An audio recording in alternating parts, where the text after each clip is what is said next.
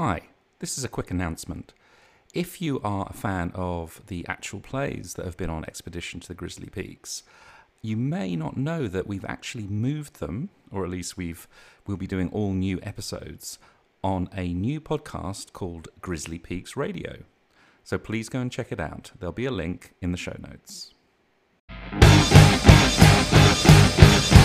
Make a move, adventures calling. Forest fires, cougars mauling. Take a chance and roll the dice one day.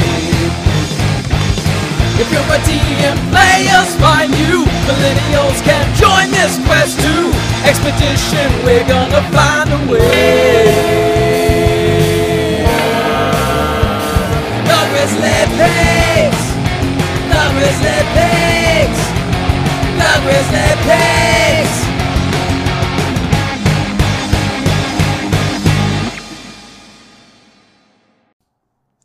Hi, me again.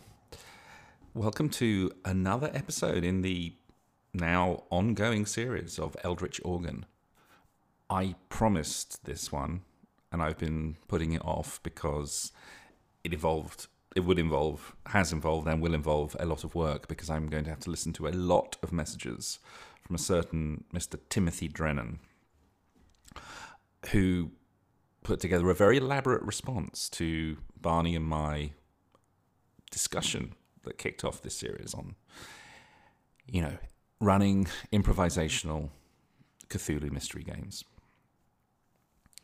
The other thing is, which I kind of didn't even make a note of, is that the 1 year anniversary of this podcast has come and gone. And, well, it has been a year. It's been quite a year. I have done a very rough totting up. And if I include my actual play podcast as well, which I'm going to, because it makes the numbers sound better, even though that's only been going for a month or two, I've bundled them all together and it's got new content on it as well. So, yeah, what can you say? I think of it as one piece. We've had... it's hard to get an accurate number, but I think we're getting up to somewhere near 170 episodes, which sounds like a lot. I think it is a lot. And we've nearly hit 20,000 downloads as well, which kind of is a bit mind-blowing for my tiny little brain. The most popular episode to date, single episode, is still the racism and gaming episode. Inevitably, controversy and clickbait title and all that. That was the one about the Judges Guild from quite a long way back. That's getting up to like 350 downloads now, which is also quite staggering. I'm not sure why. Well, I do know why. Clickbait title and controversy and blah, blah, blah, blah. But actually, a couple of my actual plays have also been hitting that number. And it's really been interesting, because I kind of wasn't expecting that. I thought the audience for that would be much smaller, but that shows you what I know. The first episode of Masks of Nyarlathotep is well over 300 downloads, and more recently, the first episode of King in Yellow is getting up to 350 as well. But most gratifyingly, and both those numbers come from having two instances. So in a way, that's sort of cheating, because they both had like two releases. So who knows? Maybe there's a lot of bots or automatic downloads that doesn't necessarily mean there's that many listens. But really gratifyingly, a relatively recent actual play, The Watches of Walberswick, with some great friends from the Discord, Audio Dungeon Discord community, and plus Scott Dorwood. That only went up a few weeks ago, and that's getting over, up to 250, somewhere near 250 listens already. So I think that one really hit a nerve. We've had a bit of fan mail, not just for the actual play, but even for individual characters. So someone is loving Spike Pit Green's character Badger from the Watches of Walberswick, and even though that series has finished, it was it was only 4 episodes. It's short, it's a White Dwarf scenario, so it's short. There's more fun to be had because we carried on playing, and they're now in the depths of Surrey, investigating cavorting on a hill. Check that one out. Have a listen for that. I think it's even better. And there's maybe more to come. We'll have to see. And the more to come, maybe we'll have to see, is very dependent on something that's happened. I'm pretty sure I've got a job. I know I've been whispering this for a while, but I actually have a contract signed in my hand, or at least I signed it. They haven't signed it yet. So even so, this is going to be a big change for me, mainly because for the last 10 months, count them, read them and weep, the last 10 months that I haven't been working, I've been playing games constantly, and it's been amazing. It's kept me sane. It's kept me happy. It's been the biggest burst of creativity, I think, in my life ever, because a lot of these are, there's a lot of stuff I'm creating for these games, and it's fueled my podcasting as well, and the actual plays and everything. That's all going to have to be massively curtailed. Obviously starting any new job is going to be intense, but it's a pretty intense job, period.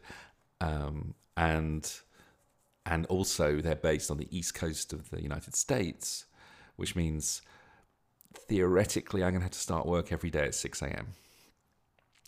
So weeknight games, no way. That's not going to happen. So they're all gone. Weekday games, of course, are all gone. I'm really thinking hard about how to keep playing with all these wonderful people that I've played with over the last 10 months. I think I can sort of do it, maybe. It'll be like bi-weekly games and alternating, but yeah. Anyway, enough preamble. Let's get straight now into TJ's really incredible set of messages. They really are incredible.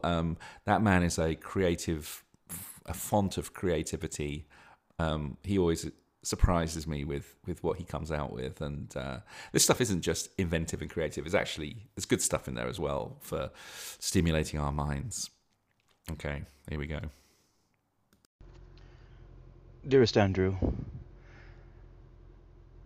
I received telegram notice of your upcoming seminar and workshop with Master Barnabas. Unfortunately, far too late. Apparently the post had lost any sort of letter or paper correspondence inviting me to said workshop. For I am sure that such an invitation existed at some point, but is now lost to history. No matter. Work here at the homestead has kept me far too busy to participate in such matters these days. And then there's the ever-present intrusion of the gray-skinned men. In the end, it's really no matter whether it was a trick of the fates that kept my invitation from arriving, or perhaps some social faux pas that caused a lack of invitation in my life. Neither is well understood, and all is forgiven. I can only hope to aid in your conversation, this thirst for knowledge you both have about the subjects of mystery and investigative gaming, and the improv possibilities thereof, by sending you a series of letters.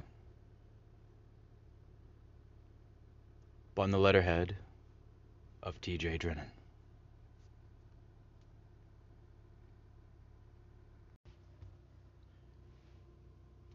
The point, the first.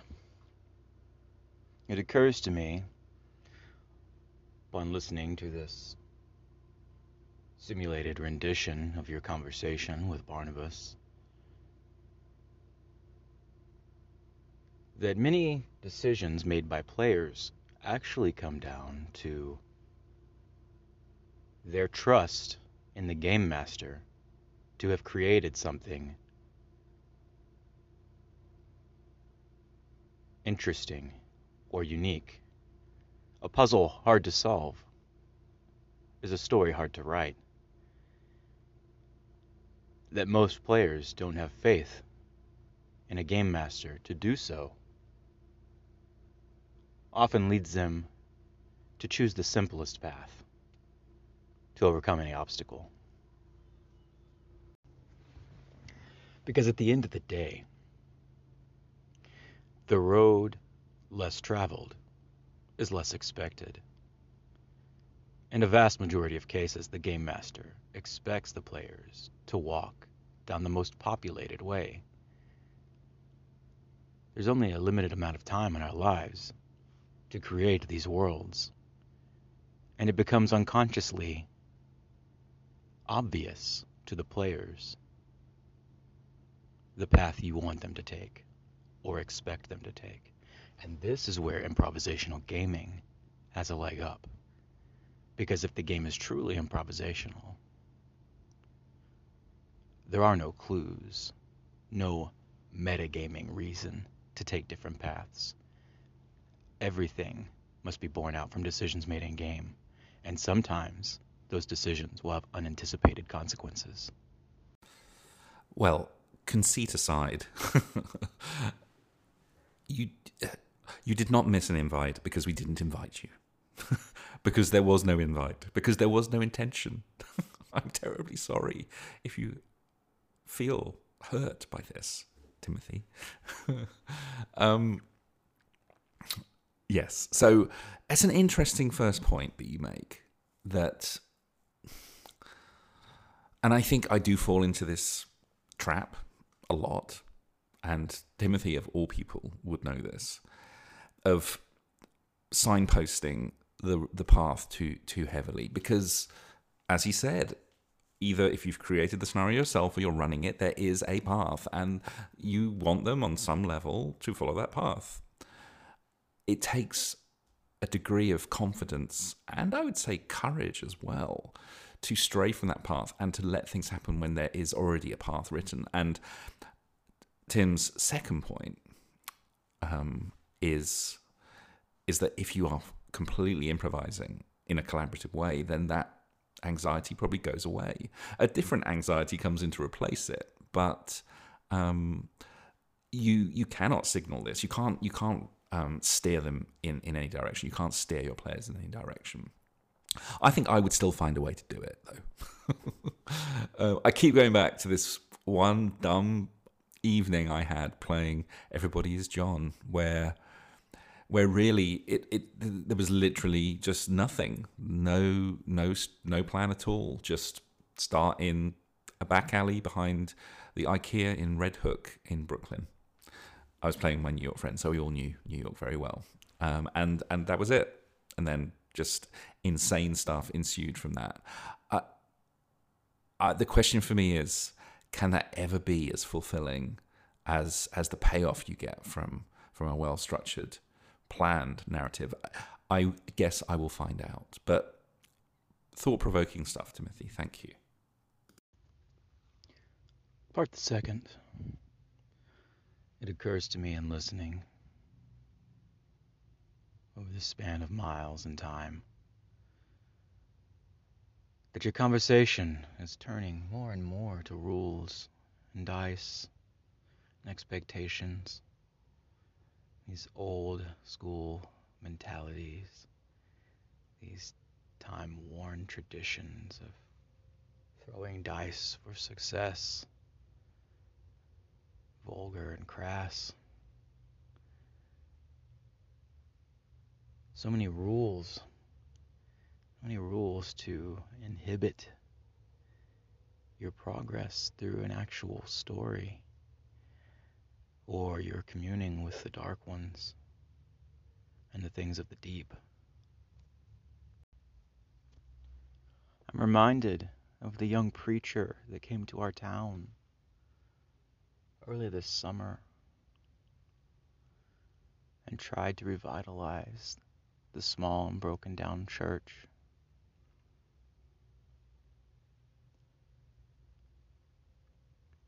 He spent all his savings, purchased tools and lumber,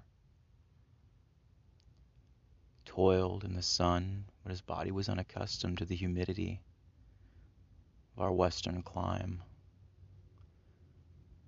So he toiled shirtless, attracting some deal of attention. But his body was also unaccustomed to our western sun, and his pale eastern skin slowly turned to pink and then red, until blue streaking veins shone through the surface, and the texture of his flesh took on that of a game hen left too long on the fire. And he could work no more, and he succumbed. And Sarah Little, an orphan herself, a young girl of our town, adopted this man in his plight, took him under her wing, and began to nurse his wounds and ease the ills that had befallen him.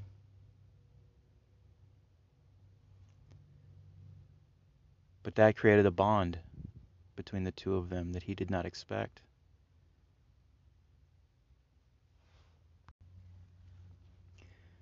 And in late August, the two of them disappeared.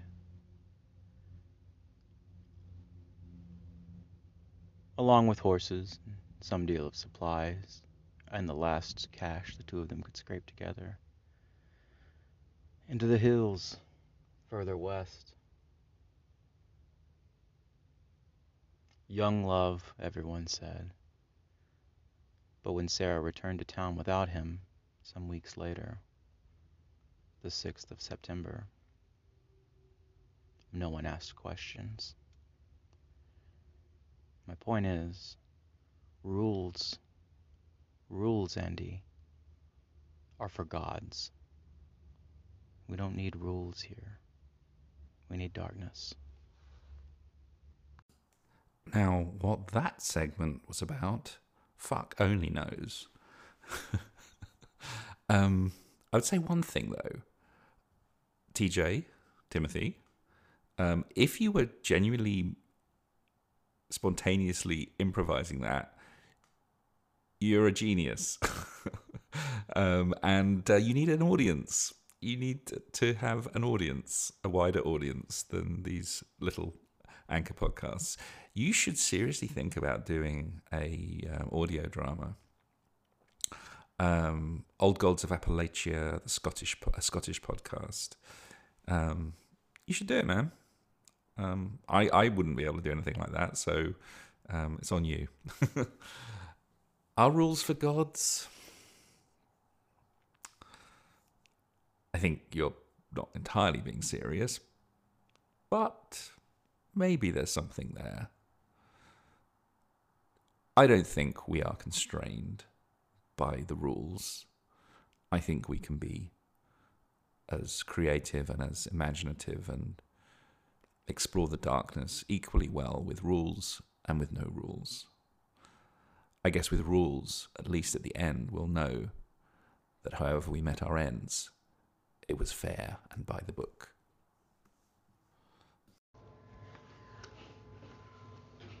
Part the third, on the naivete of characters. It occurs to me that your comparison of a investigation role-playing game to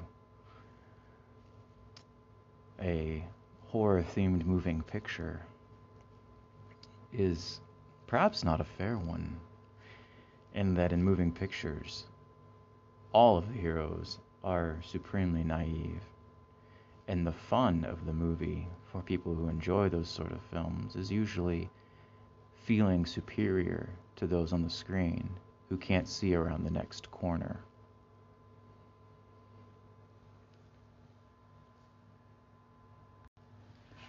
I agree with old Barnabas that playing a naive character is not always necessary, although I do enjoy the idea of having some of the characters in the know and others wide-eyed and horrified.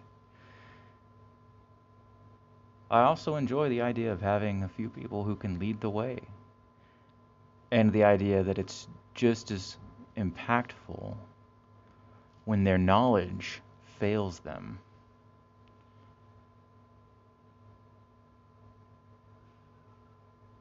As it is when the naive character runs bravely and foolishly into danger.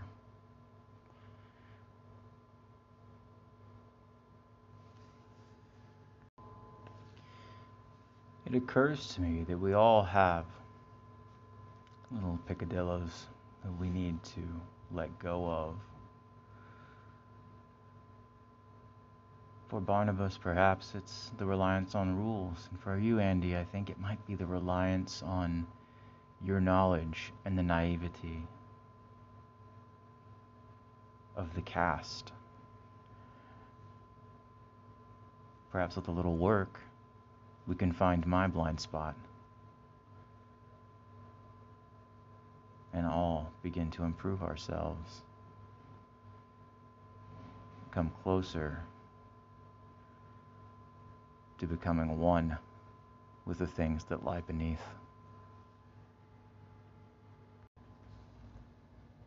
I think the real revelation here, though, should be the identification of your audience. Because you are working in a realm of strange fictional telecasting. And I'm not clear if your audience is your players or your listeners. You see, in a movie, it's quite simple. The audience is the audience. But if you're expecting your players to put on a show for your listeners, maybe you need to be clear on that. And maybe they should be in on the joke. Okay, this time, TJ, you're getting a little bit too close to my deep, dark, innermost fears, secrets, and neuroses. So can you just back off, man? Just back the fuck up. Yeah, you nailed me.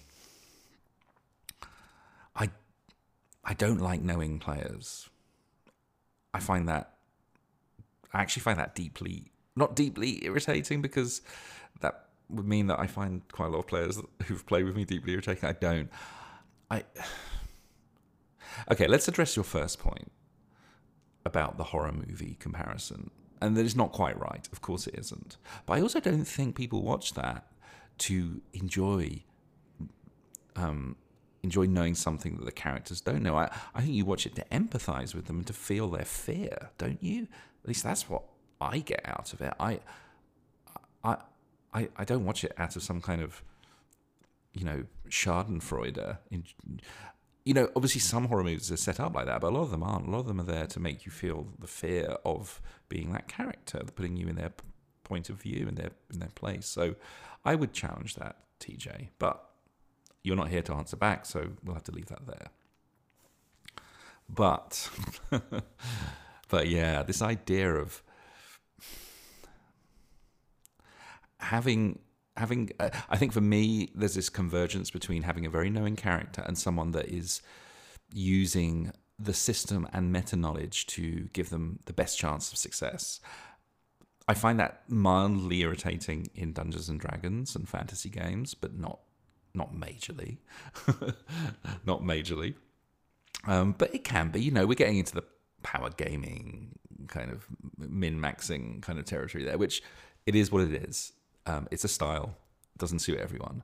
But I think in Cthulhu and horror games, I think that's where things become problematic for me, more so, because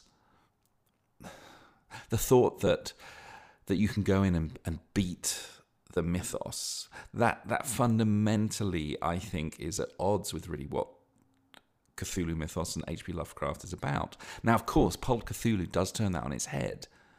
But as I'm discovering, the ride down may be much more gradual, but eventually you do hit rock bottom, even in Pulp Cthulhu. We're now halfway through the Kenya chapter, 2 of the characters are on a one-way train to permanent insanity, and yeah, they can delay it a bit, but once you get down below 30 sanity, it's hard, man. Super hard. So, and it's not just about the inevitable dark ending. It's about it's about wanting to create this sustained illusion of horror and terror and the unknown. And I don't think you can do that if you're invulnerable or seemingly invulnerable. And that vulnerability is such a big part of the game for me. I'm not a sadist. I don't want the players to die and become gibbering wrecks in a mental asylum. I want to have a fun game with them, but I want that fun to be underlined by this constant fear and menace.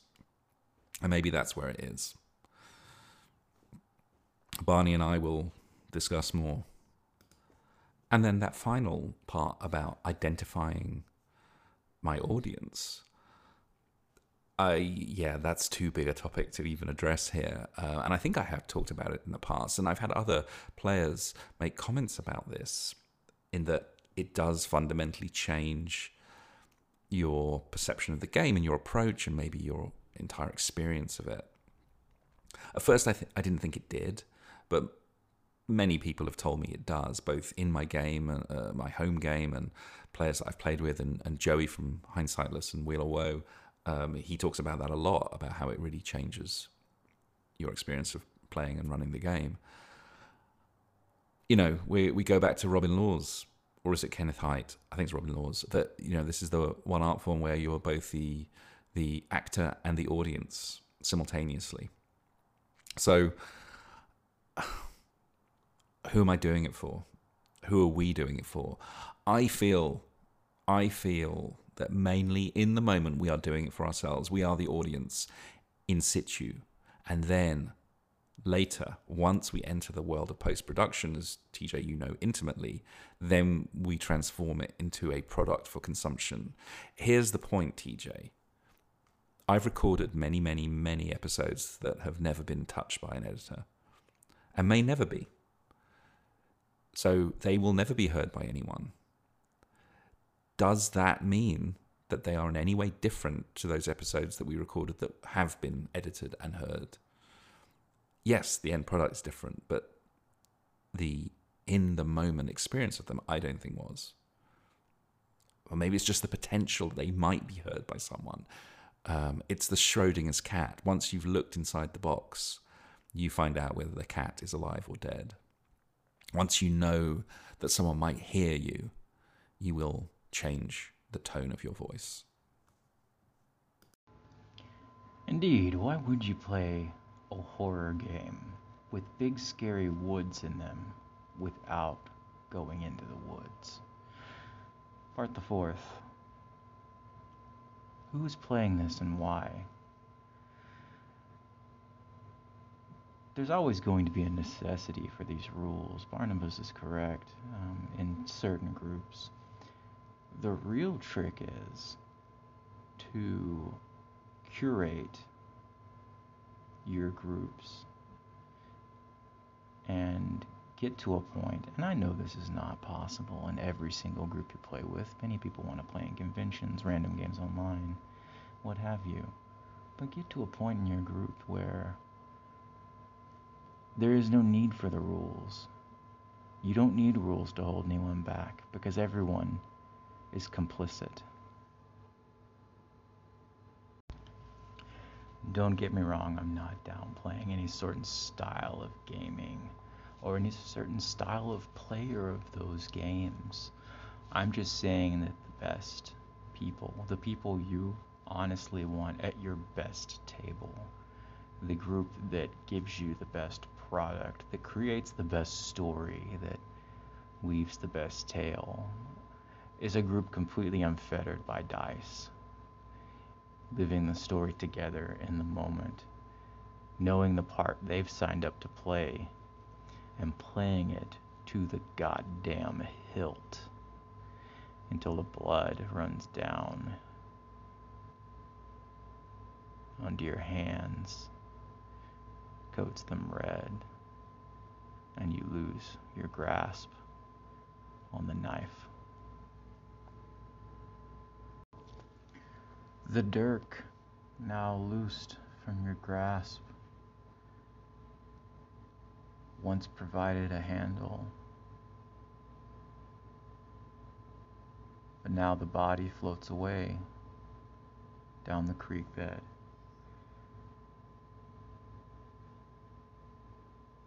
And that handle is lost among the folds of flabby flesh.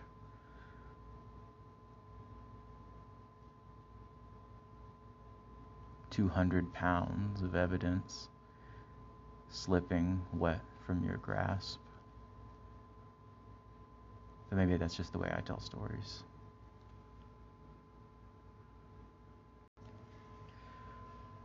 One piece of your conversation that left me a bit confused was when you talked about your love for the system, but not necessarily the rules. And it left me wondering what was left when you peeled the rules away.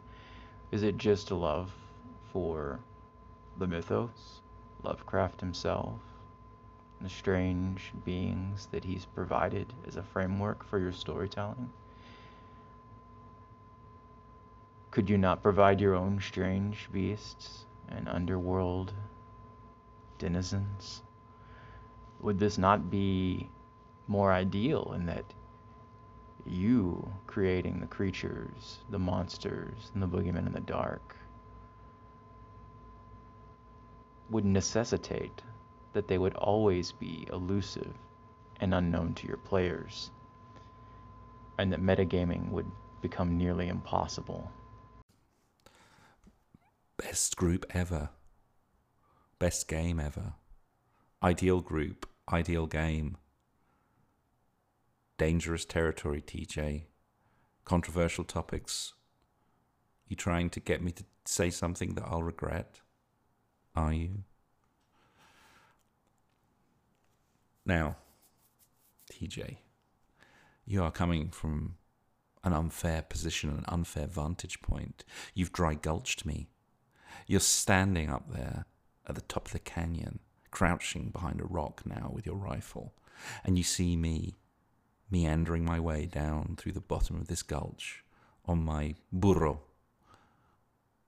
with just a 6-gun and my dusty leather jerkin. And you can just pick me off at your leisure.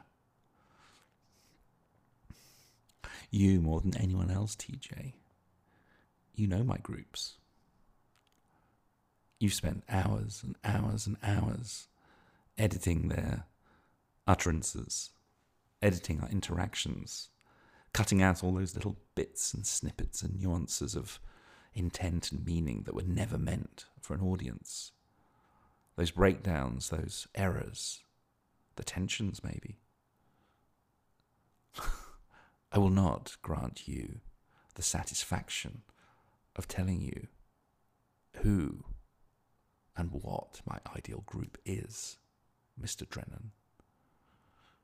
I will not grant you that satisfaction. But you are right. There is an ideal group. But it's a chimera. Because no group can ever be your ideal group. No random conjunction of players gathered from the four corners of the world and blown in on the wind to land on your porch can be that ideal group. But you make it something. Something is forged, something is created, a bond, an understanding. I think I know in some idealized way what my ideal, what my perfect group is, what my best group is, or my best game is. But I don't think it would ever happen in real life, in reality. I take pleasure from everyone I play with. Even you, TJ. Even you. And as for your other comment, what is there apart from rules? Yes, you're right. I perhaps wasn't very clear in my conversation with Barnabas. The rules maketh the game, but the game do not maketh the man. Sorry, I'll stop now because I do have a serious point. Yeah, to some extent, the rules do support support the genre. I think that's a bit of a horny old cliche that people in the podcasting world have talked about a lot. It is the genre I like. It is the mythos. It is the worlds that Lovecraft has created. And that's what I enjoy. I enjoy exploring that world. I enjoy the setting. And the setting, of course, varies dramatically from 1920s to 1930s to modern day to ancient Rome to whatever. I haven't run much outside of the 20th century, or anything, in fact. And I think it would be very interesting to do so. But why not make up your own monsters? I have. TJ. They're just not as good. I think I'm too silly, you see. I'm not an instinctive horror creator. I don't think I am. I think I make everything too silly. Point in case, I think the last monster I created was essentially an interdimensional moustache that grew out of Hercule Poirot's face and proceeded to entangle and ensnare the investigators. Now, that may be interesting, but I don't think it's that scary, and I don't think it's very mythosy. So, but that's where I go. Yeah. Part 5. The Eldritch Couch. Andy, you're hitting on so many important points here. The true psychological toll of role-playing for you, and that you fear not knowing what's going to happen next. It explains so much why I hear you running games so much, but seldom hear you as a player. Because those kind of fears are the fears that players have to conquer in almost every session. The player doesn't know what's happening next, but you do. Dr. Barnabas mentions Iron Man game mastering and the idea that having only an hour to prepare is somehow difficult, problematic, fear-inducing, but I say it is liberating. How much time does a player have to prepare? I myself do spend some time thinking about situations a character might get into and how they would react. But this can hardly be compared to the amount of preparation that I'm sure you've been putting into games, Andy. Free yourself from these constraints, and you may find a new level of horror.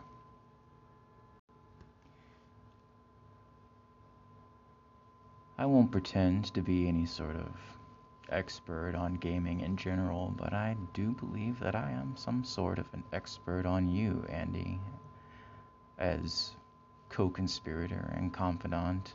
Over time, I've puzzled out a few things about your gaming style and feel like I have a considerable knowledge of when you're making it up and when you're going from the notes or the book. I have a reasonable idea of when you stray from the path, and I don't think you should fear those times nearly as much as you do.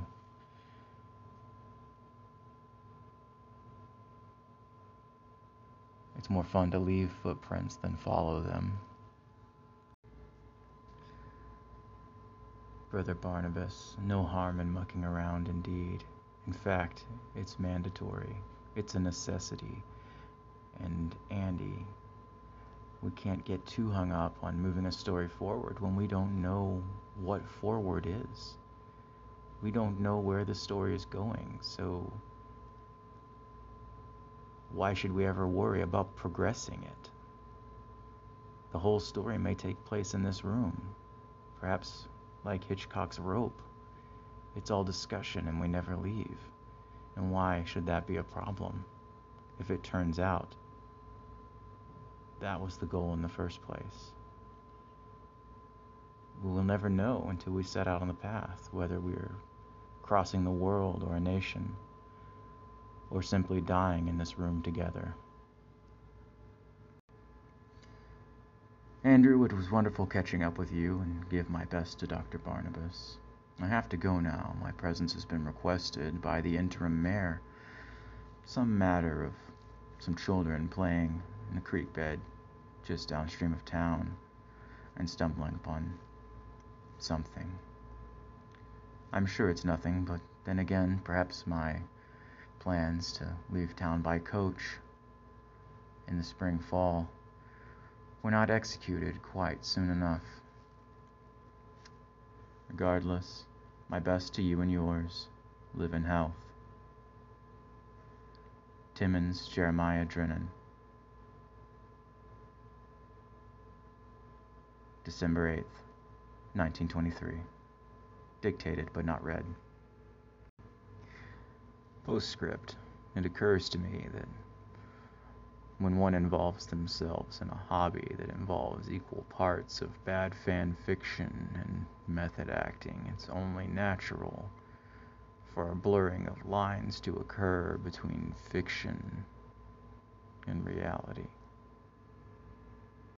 And there you have it, the final word. That's all we're doing. Making bad fan fiction and losing the boundary between fiction and reality. Oh, TJ, you know how to cut to the bone, don't you? But you're right. This is not drama. This is not art. This is something else. It's something else equally interesting, but yes, it's something else, isn't it? Well, look, I think that's enough for today. Interestingly enough, TJ has actually sent a rule set over to me, which I think he wrote in order for us to contemplate using it for our improvisational games that are coming up soon. Interestingly enough, it's based on dominoes, which he seems to know rather a lot about. I think it's a sign of a misspent youth. What do you reckon? It's a game we're role-playing. I'm a stranger and you're making mistakes.